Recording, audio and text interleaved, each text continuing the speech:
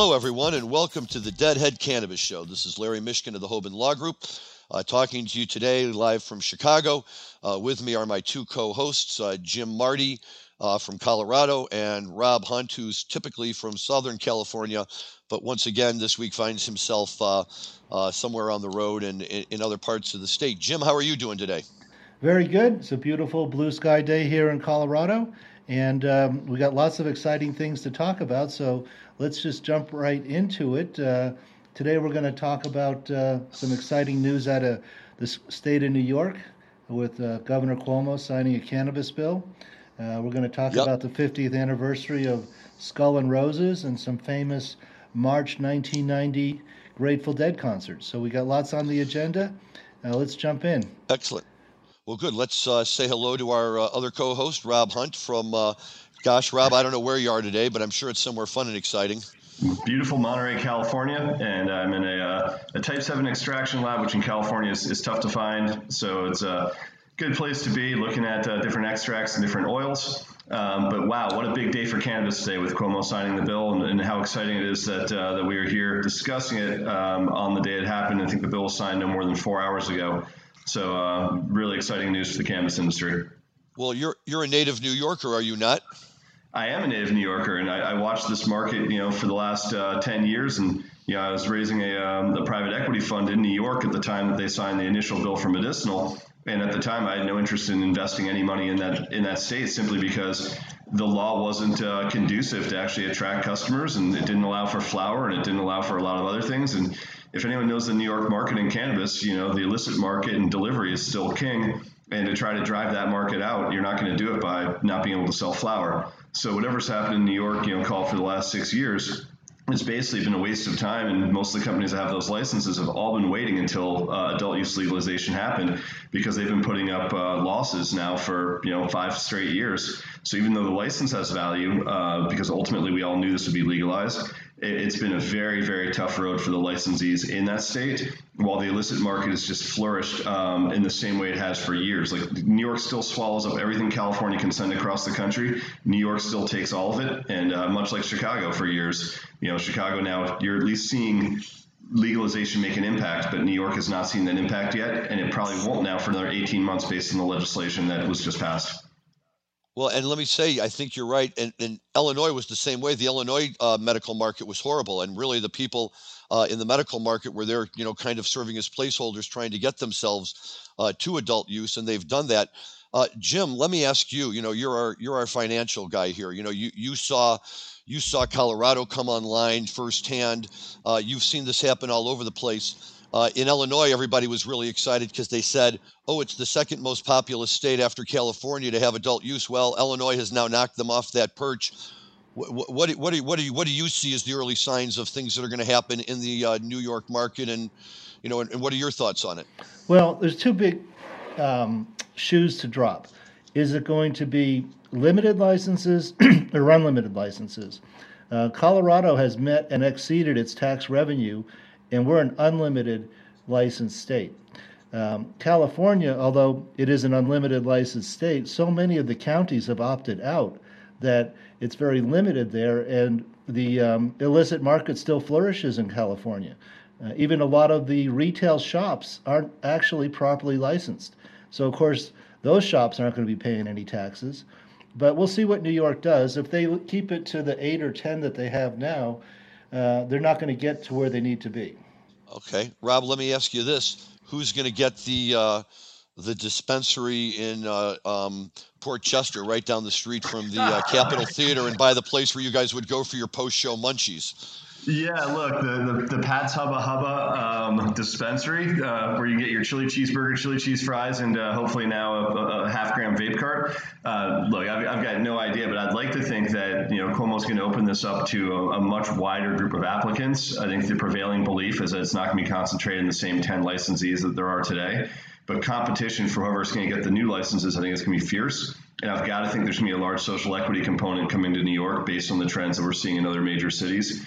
So if Port Chester is a harbinger of things to come, I would expect that Port Chester being a relatively, I wouldn't say a poor community, it's still Westchester, but it's certainly one of the less well capitalized areas, being right in between Greenwich and Rye with tons of money, I would think Portchester would be, well in line for someone that's going to be an equity applicant to get a license there.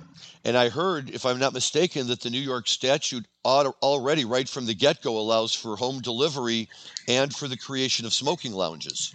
Yeah, I mean, it's going to have to. I mean, you have to think that those things already exist on the illicit market and have for a long time. And it's a very, very open secret that there's smoking lounges already in the city. And I think you guys probably already know the names of a few of them if you haven't already been to one. I mean, I sure have. And then on the delivery side, the delivery market has been one of the most efficient markets of any, cannabis market in the world for years.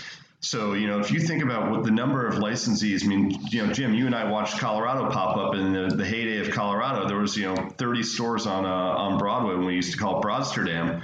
New York would take 1,000 retail stores, and it's still not enough between the 5 boroughs. So, if they don't think that, people are going to continue to use delivery as the primary means of accessing the cannabis market in New York City after legalization, they're sorely mistaken. So it's got to be a very, very robust delivery service especially like in Manhattan and Brooklyn and Queens. For this thing to work, delivery's got to be king. Well, going back to Colorado, where I have the most familiarity, we have over 1,200 active licenses. We're a relatively small state population-wise, very large geographically, but only 6.5 million people, 3.5 million adults, and yet our 1,200 stores are thriving. The cultivators are happy. I think we're at about $1,800 a pound on average at wholesale and double and triple that at retail. So the stores are profitable, the wholesalers are profitable, the cultivation and extraction is profitable. And as I mentioned before, it's an unlimited licensed state with a fairly small population. So people love cannabis, and it's really been a big winner on COVID. People have been staying home so they can consume more. They're consuming more alcohol. They're consuming more cannabis. So, on the winners and losers on COVID, certainly bars, restaurants, airlines, hotels are really on the wrong side of the equation, but the cannabis industry and the liquor industry have really landed on the other side of the equation. Yep, it's pretty amazing to see how that's happened, and I guess it's not really surprising, and it's nice. And look, I always found it hard to believe that how could the cannabis industry be taken seriously by anybody without a presence in New York City? I mean, love it, hate it, and those of us in Chicago have mixed feelings about it, certainly. But at the end of the day, I mean, New York City is the real capital of the United States. That's where all the business takes place. That's where everybody goes. That's where all the diversity and all the culture, all the music, all the art, everything is in New York City. And I even remember back when I was in college being able to go and, buy a dime bag in Washington Square Park.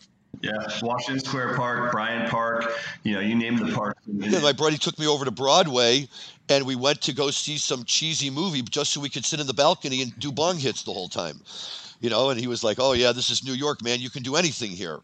And for a while they actually flipped that over, and they made it really difficult to enjoy marijuana in a lot of places in New York. So I'm happy that this is out. I'm happy that this is a thing, and it should be nice for everybody. Well, let's be realistic here. New York is the single most important cannabis market in the world. Certainly in the United States. And if you want to talk about the New York Metro, it's even more so when you take into account New Jersey and Connecticut and Long Island. All the way out towards Hempstead, Long Island. That metro is a massive, massive metro. And I'll add to that it's also, the most important market. I mean, right now I'd say LA is the most important market in the world. And as a single market, California, it certainly is. But New York City is probably the most discerning palate of any group out there. I mean, New Yorkers have always been willing to overpay for product as long as it's fire. If you're bringing the best product in there, they'll pay for it. If you brought product in from California, if there's a period of time before sweets, no one wanted it, had to be sours. If you were bringing in the wrong vape cart, they didn't want it. The dealers in that city have been so savvy for so long that anyone that's making product on the illicit market or the outlaw market, I mean, those guys are as good at their craft as anyone in the legal market. And if you want to make it in this industry, if you can't win over New York, and I don't mean this in this disrespectful way to Chicago, but Chicago was a little different. Where it swallowed up anything that California sent their way. There wasn't a time where people would be like, yeah, I don't want it. Someone would show up with a truck with 100 pounds in it. There was no one in Illinois that's going I reject it. In New York, they'd be like, yeah, I don't care what you do with it, but it's not coming here. We don't, I can't sell this. And that's the way the market's been for a long, long time. So I agree. Having a presence in New York is absolutely mission critical. And if you think about what this is going to do in terms of optics and in terms of saying, okay, we're really going to try to drive out the legacy market in favor of a new legal market.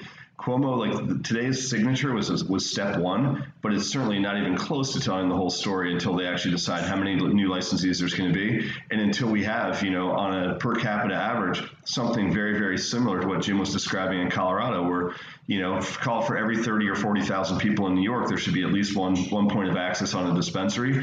Because if not, you are not going to stamp out such a well-entrenched illicit market that has just been so well developed for so long, run by some really savvy, smart individuals. I just remember hearing stories when I was in college, from my buddies who grew up in New York about, they tell stories about certain addresses in Harlem where you would drive up, you'd run in, there'd be like a ticket booth, but with everything all blocked up, you'd slip your $5 through, they'd slip you out a nickel bag and you'd be on your way, And for a kid growing up in St. Louis who didn't really have a lot of exposure to that stuff, it all sounded almost, pretty cool that, this kind of thing even existed. And so, I do think it is great that, that New York, like everywhere, as you go legal and you can really integrate it into your society and make it, an important part of the city. And I would love that. I'm sure I have no doubt that, all of a sudden the hottest consumption lounges will be in Manhattan and, all of this kind of stuff. And good, that will help give it the publicity it needs to really help normalize it overall. And, it's a tipping point, in my opinion. The other thing they have to watch out for is that they don't overtax it, because that'll perpetuate the illicit market like it has in California. 40% sales tax at the counter on a $10 joint, you're paying $15. That doesn't work. Here in Colorado, we do have some sin taxes. So out the door, you're looking at about a 20% sales tax all in. And basically, all of the illicit dealers are out of business. People in Colorado go to the market. The former drug dealers or marijuana dealers are looking for other occupations. The big complaint the feds have here in Colorado is because we do have so much cultivation, there's illicit cultivation that ships out of state. There's no market for illicit pounds inside of Colorado. A licensed dispensary would never pay, a black market or illicit market dealer for a pound of marijuana. But you get over to Kansas or Oklahoma or really even Illinois, New York, you can, triple your price for those pounds. Yeah, Jim, it's funny you bring up the tax side of it because Cuomo actually did announce it. So it's only a 9% state tax and then another 4% municipal tax. So it's not an overly restrictive tax coming out of New York the way it is in some other states. So I think he got that one relatively right. And then, Larry, I wanted to touch on something you said as far as, the stories you hear about what New York used to be in the old days and kind of the sketchy buildings. But there used to be a handful of places that we used to go from Westchester into the Bronx to go buy weed when we were in high school. And some of these places, like there was a place in the South Bronx that the Shower Posse, the Jamaican gang that is notorious, they ran on a one-way street where literally there was two guys out front, one holding a bag full of dime bags, one holding a bag full of like half ounces. And there'd be like 3 or 4 guys behind a wrought iron gate, all holding, automatic weapons that would be sitting there. And if they're lying down the street where they had a runner, at the end of the corner that was watching every single, make sure no cops came down that street and a runner at the other end. But it would just be like, you just walk up and be like, how many men? You'd be like 6, and they'd just be like, knock them out. And that was the New York of the old days, So anything is a huge, huge improvement from, 16-year-old, 17-year-old kids going to the, sketchy parts of the Bronx to buy cannabis. And, I think the new New York market should eliminate almost all of that in one fell swoop if they do this properly. I hear you. Jim, you had something to say. You had a story to tell us. I have a couple of federal updates showing that this is not a partisan issue. Senator Rand Paul, Republican but very libertarian, has been a great supporter of our industry for several years. He's been a personal friend of mine for about 10 years. I visit him when I'm in D.C., and he and his wife Kelly reached out to me to see if I would like to go skiing with them in Aspen last weekend. And it just so happened I had enough miles with United that I had a free flight Denver to Aspen, a 25-minute flight with my ski gear. And he's a snowboarder, and he's very good, actually. He goes very slow, but he doesn't fall. And we had a great time together. And on the chairlift, we had a few good conversations, and he said, Yeah, I think we'll get safe banking. We should be able to get the Safe Banking Act through Congress, but he said don't look for federal legalization anytime soon. He said Congress just is not there. It's not a priority. There's a lot of people who would oppose it. So you're not going to get to the level of support you're going to need to pass a bill that could get President Biden's signature. And then back to how it's not a partisan issue, I was surprised to see an article and that the Biden administration is dismissing White House staffers for past cannabis use. I don't know if you saw that article. I did see that article, and look, I'm not going to hold back any punches on this. I'm sorely disappointed by that. I think whether Biden, wants to be the president that oversees the legalization of marijuana on a federal level or doesn't want to be the one who oversees it on the federal level, I think we're long past the time where this should be the kind of thing back in the day, right, where they said, well, if you smoke marijuana, you're a security risk to the country, so we can't have you around kind of nonsense. And look, I'm sure that he has his reasons, and they are what they are. But I think it sends entirely the wrong message at a time when we're desperately trying to push a message of normalization. And I was very, very surprised to see that. Yeah, it's a real shame for those young people who now are basically out of work with a taint on their record. So yeah, a real shame. But as far as federal legalization goes, for our clients and the industry as we know it today, as we've talked many times on this Deadhead Cannabis show, federal legalization may not be the best thing for the industry as it currently exists. The fact that every state is a silo gives our clients some protection against the large corporate interests coming in and basically wiping them out. I always use the example of cigarettes, maybe not the best example in the world, but back in the 50s and 60s when we were kids growing up, at least I was a kid growing up, there was dozens of brands of cigarettes. Today there's two, basic Marlboros and Winstons. Right. So anyway, but back to Aspen, did some great shopping, got some spectacular cannabis, and pretty good deal. Five pre-rolls of very good flower for out the door, $25. I was with a local, and she let me use some of her frequent buyer points. And so even though we were in probably one of the most expensive towns in the United States, the cannabis was still very reasonably priced. Does Senator Paul get a congressional discount? I tried to put a tour together of him and his staff, but they were on a very tight schedule and they had to fly out the next morning. So I had arranged a tour at one of our really good clients who I'll plug, the Green Dragon. They have 15 stores in Colorado and they're expanding into Florida. Very good operators. They harvest 900 pounds a week and sell every gram of it in their own stores. So hats off to the Green Dragon, a great operator here in Colorado.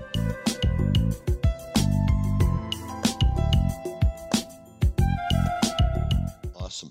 Well, I think that we're at a point, guys, where as much as there is to talk about marijuana, and I would be remiss if I didn't just throw in, and I'm not trying to be the buzz kill in all of this, but I think it's important to acknowledge that tomorrow, April 1st, besides April Fool's Day and the 41st anniversary of the Dead mixing up their instruments and surprising everybody like we talked about last week, also, unfortunately, it also marks the 1-year anniversary of when the first round of Illinois adult use dispensary licenses were supposed to be issued.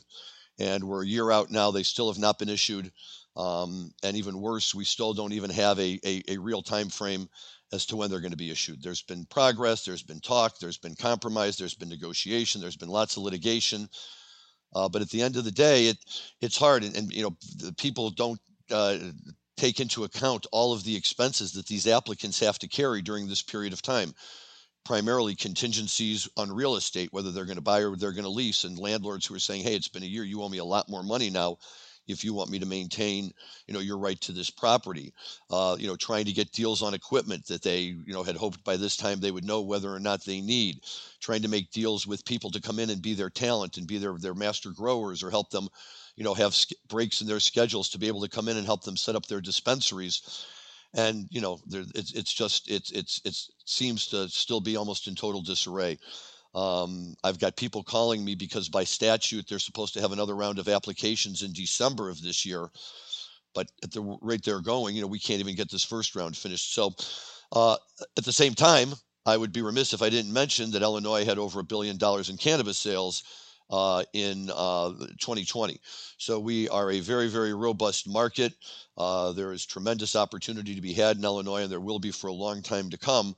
But for the applicants, it's just very frustrating, and it would be wonderful if we could stop celebrating anniversaries and just get those licenses issued. But let's move on to much better topics like the Grateful Dead, and in particular, Rob, I know we were talking, and you're very good at these kind of things, and you were quick to point out that here we are at the end of March, beginning of April, and it marks the anniversary of two very famous and very, very impressive Grateful Dead runs on the East Coast in the spring tour.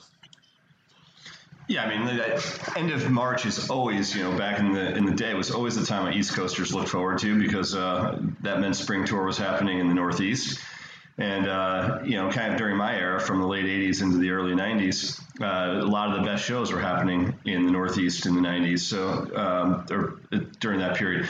So the ones I'd point to, the ones that the tapes I wore out to death would be, today is March 31st. I can think of 3 great March 31st shows, and one of them being March 31st, 1988 from the Brendan Byrne Arena, which I would say arguably is one of the best out of space, runs with, I'm pretty sure he came out of space with one of the best going down the roads I've ever heard, into a Miracle Fantasy Jude Watchtower. And if anyone's listened to that Watchtower, it's the one where Bobby really slows it down, and in the middle is like, wait a minute, this is meant to drink my wine, and just totally changes the flow of it. But that out of space was straight fire. And then 331 in 1990 was the night after the Branford Marsalis show from Uniondale, New York, from the Nassau Coliseum. And that was a tremendous Help Slip Franklins to open the first set. And that was not too far after they brought Help Slip Franks back in October of 1989. And then 331.91, which we discussed on the Eyes of the World show when we talked to Mark that day, was the 23-minute Eyes. So March 31st, the day we're recording, was traditionally just an amazing time for them. But I think that looking back at those Brendan Byrne shows and at those Uniondale, Long Island shows, two of the best runs for New Yorkers to say, great 3-night runs. Well, they sound great. And obviously I'm familiar with the 90 run with Branford, and the impact he had on that show and everything, like we talked about on the Eyes of the World show, changed my view. Not changed my view, enhanced my view of Eyes of the World forever. It still to this day leaves me with this nagging question of why didn't they have a sax guy touring with them on a regular basis, like the Stones did with Carl Denson, right? It would have been such a natural fit to have a sax player be able to just pop out and play with it. It enhanced it all so much. It was absolutely wonderful, and it was great to see. I like when you're talking about Bobby with the wait a minute, because that's a classic Bobby move, and he likes to do it a lot on Gloria, right? When they're spelling out the letters of the name, and about halfway through he'll be like, oh, wait a minute, and they all stop for a minute, and then he dives back into it, it's one of his little showmanship moves that I was always actually very fond of, because it's just he's having a good time up there, and he's leading the band the way he wants to lead them, and everybody's going along for the ride, and that's great. So yeah, I mean, spring tour though, for me, spring tour was always Hampton, and then they'd make their way to Chicago, and we'd see them at the Rosemont Horizon. And those were great places, but I never made it out to the East Coast,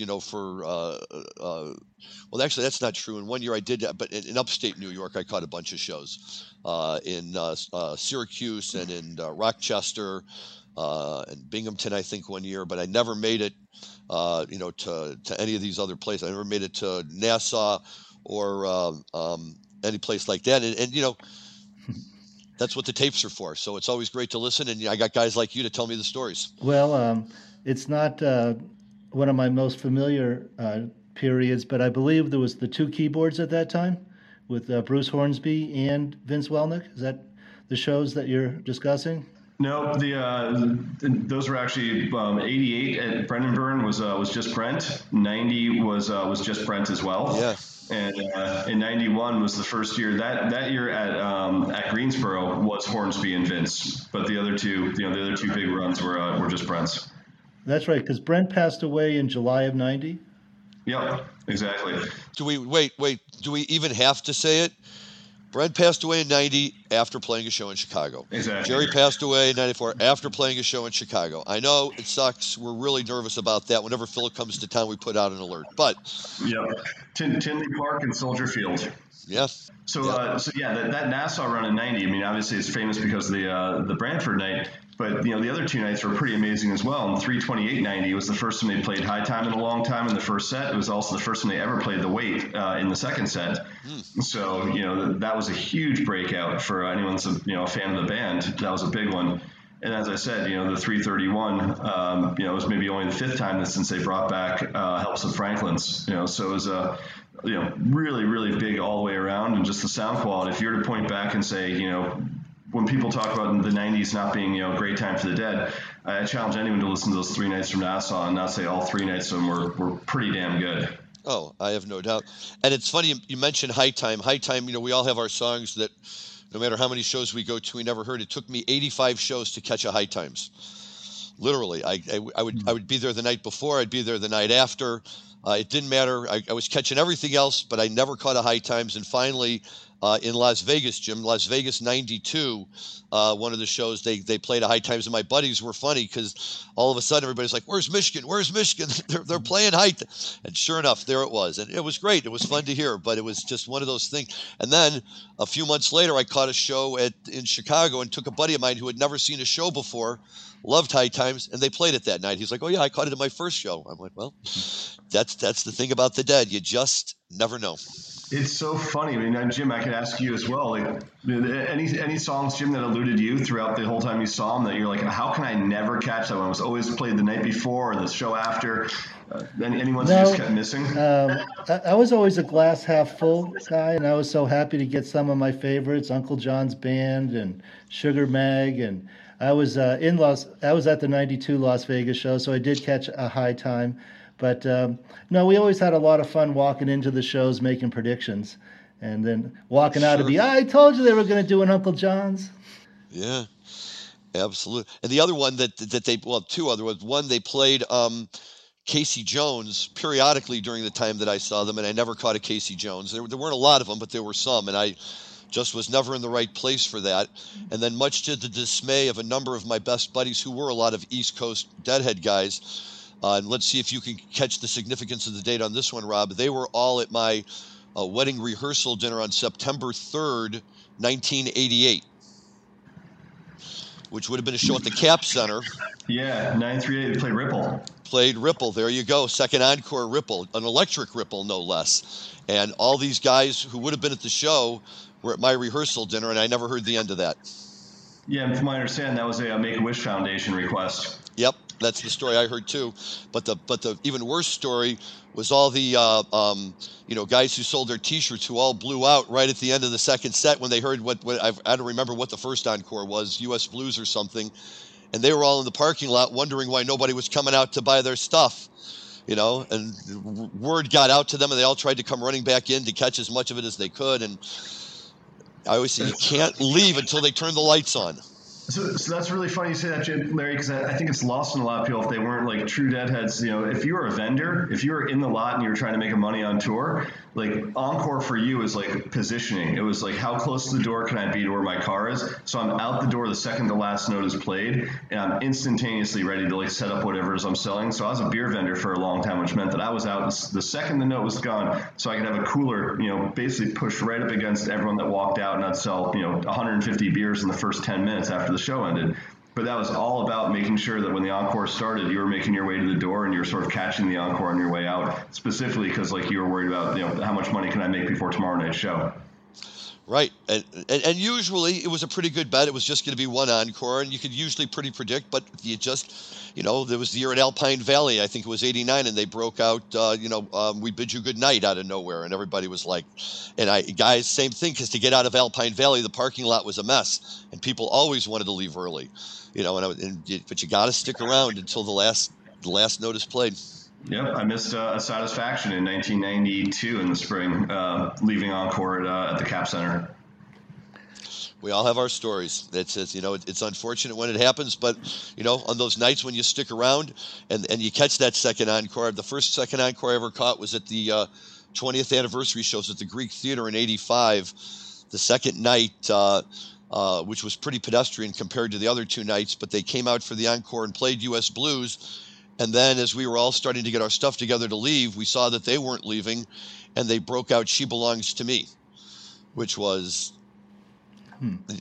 just pulled me deeper and deeper into Dylan. It was such a wonderful tune and so well played, and that was really a lot of fun. So, yeah, that second encore could be a good thing if you get it, and you got to be careful not to run out on it too soon. Hey, we're getting to the end of our time here. I have one more quick Aspen story. Moving from Grateful Dead over to Phish, there was a musician, a singer-songwriter, was staying at the rooming house, the Snow Queen, where I was staying in Aspen, and we got talking, and he was part of Billy Joel's band at some point. And I said to him, hey, there's a big rivalry between Phish and Billy Joel about who played the most shows. And he goes, I know, he knows all about that. He doesn't care.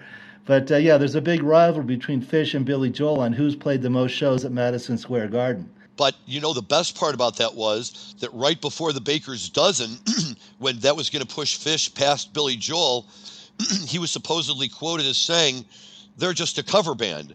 And that inspired them to come up with over 13 shows. They never repeated a song. I mean, I can't even imagine that. I couldn't imagine the Dead going 13 shows and not repeating a song. There's 13 nights, no repeats. That's pretty amazing. Yep.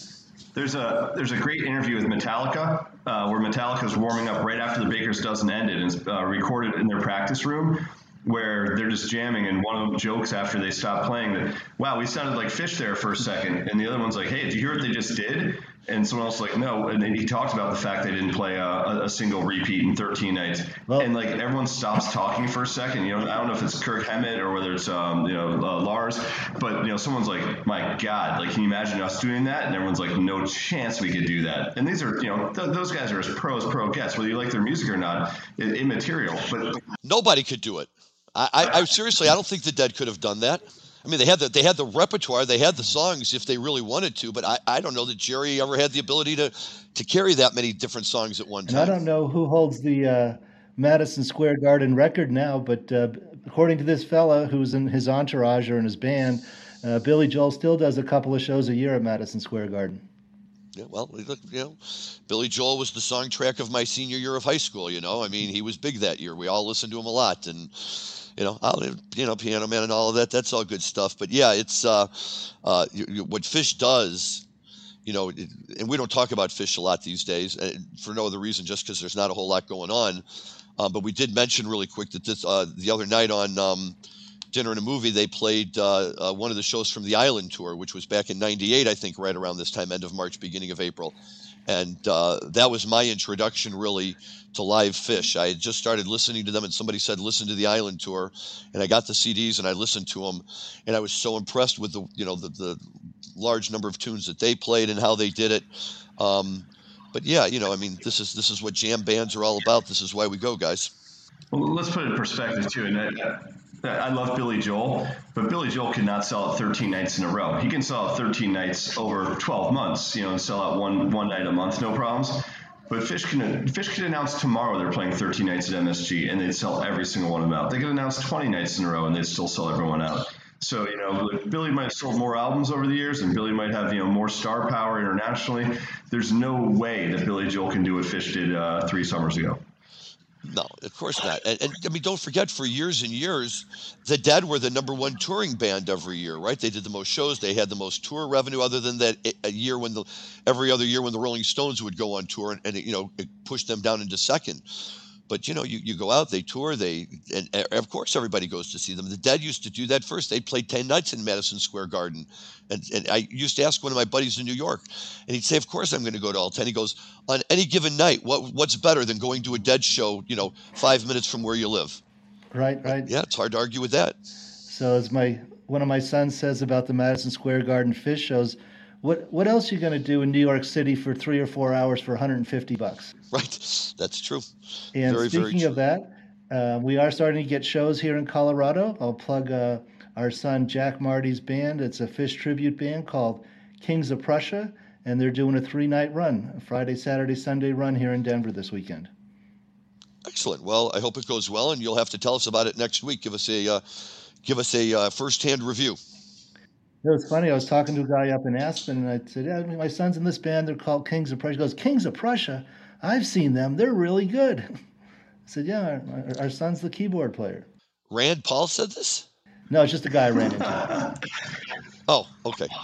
I think most of the Senate's saying it, Larry. It's not just Rand. I think most of the guys on that side of the aisle are talking about Kings of Prussia. Hey, there's got to be something to keep them moving. If they're boogieing into that, then at least that makes them a little bit better already. They're all supporters of Wilson's, so it's Wilson, King of Prussia, absolutely. Exactly. I love that too. Did you there was one of the guys I noticed, I can't remember who it was, who was doing commentary during the basketball tournament, and on his shelf in the background, he has the volleyball with the handprint from the Tom Hanks movie. It was very, very funny. I like that. From Castaway. I don't know if you remember what Phish did after Castaway came out, but they had Page's brother coming out looking like Tom Hanks at the New Year's show, holding up the volleyball, and he'd hold it up, and the whole crowd would go, "Wilson," and they'd put it down. Mike would go, "Da-da, da-da," and he'd hold the volleyball back up, and they'd, "Wilson." So super creative as a take on Castaway and Gamehenge. It's awesome. No, they do all sorts of great stuff. We've been saying for the last 5 minutes we're running out of time, and we can't even stop talking amongst ourselves. So, this is what makes it all great. But let me just start off by saying that this was a great show. Sometimes it's nice when we don't have a guest, and it gives us all a chance to, to just really, start riffing on stuff like this. This is a lot of fun. I really enjoy it. And I had 2 more things on my list to talk about, and now we can plug them for next week, which is we are running up on the 50th anniversary of the Skull and Roses album, which is the live Grateful Dead album that came out without really a name, so they called it Skull and Roses. We'll talk about that next week, and also some interesting information that I learned. Rob, of course, already knew about it by listening to the Big Steve show about the history of the Wolf guitar. And we've had a couple of prior episodes talking about Wolf, and in fact, one talking about Jay Blakesberg's role in helping get Wolf out to John Mayer at Citi Field. But this is an interesting story about Wolf, so please tune in for that. Rob, safe travels. I hope all goes well for you. Jim, same to you. Yeah, I just want to say for upcoming shows, next week we're going to be talking about the start of the Europe 72 tour, so it should be a pretty exciting one because obviously everyone's heard most of the shows on that, and we've got a great guest in Jerry Griffin that's joining us, another San Diegan. And then the following week, we're going to be joined by Andy Bernstein from Headcount and talking about everything that Headcount's doing, using the Grateful Dead and getting people to register to vote. So for all of you out in jam band world, I think you're all familiar with Andy, and that'll be a terrific show as well. So we're looking forward to both of those. Okay. Thank you, sir. Thank you all for listening. We will look forward to continuing our stories with you next week on the Deadhead Cannabis Show. Stay healthy and enjoy your cannabis responsibly. Thank you all.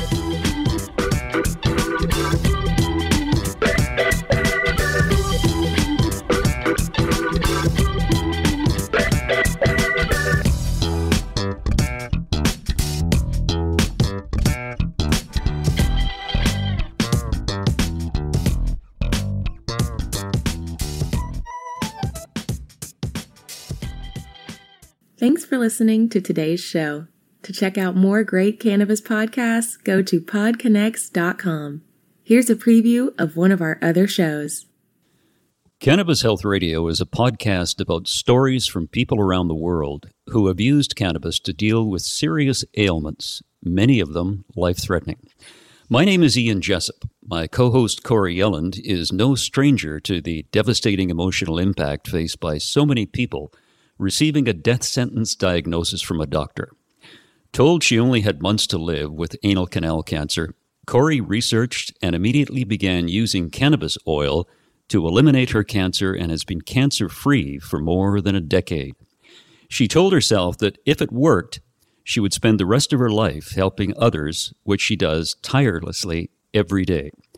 When you listen to our podcast, you'll hear many stories like Corey's, along with others who have used cannabis oil for many more ailments besides cancer, such as chronic pain, PTSD, MS, and many, many more. As one of our guests said, "Your podcast gave me the confidence to save my own life." We regularly get messages from listeners who have heard our podcast and use cannabis to solve a serious health issue of their own or that of a loved one. We hope you listen to these stories and be as inspired and moved as we are with each and every episode.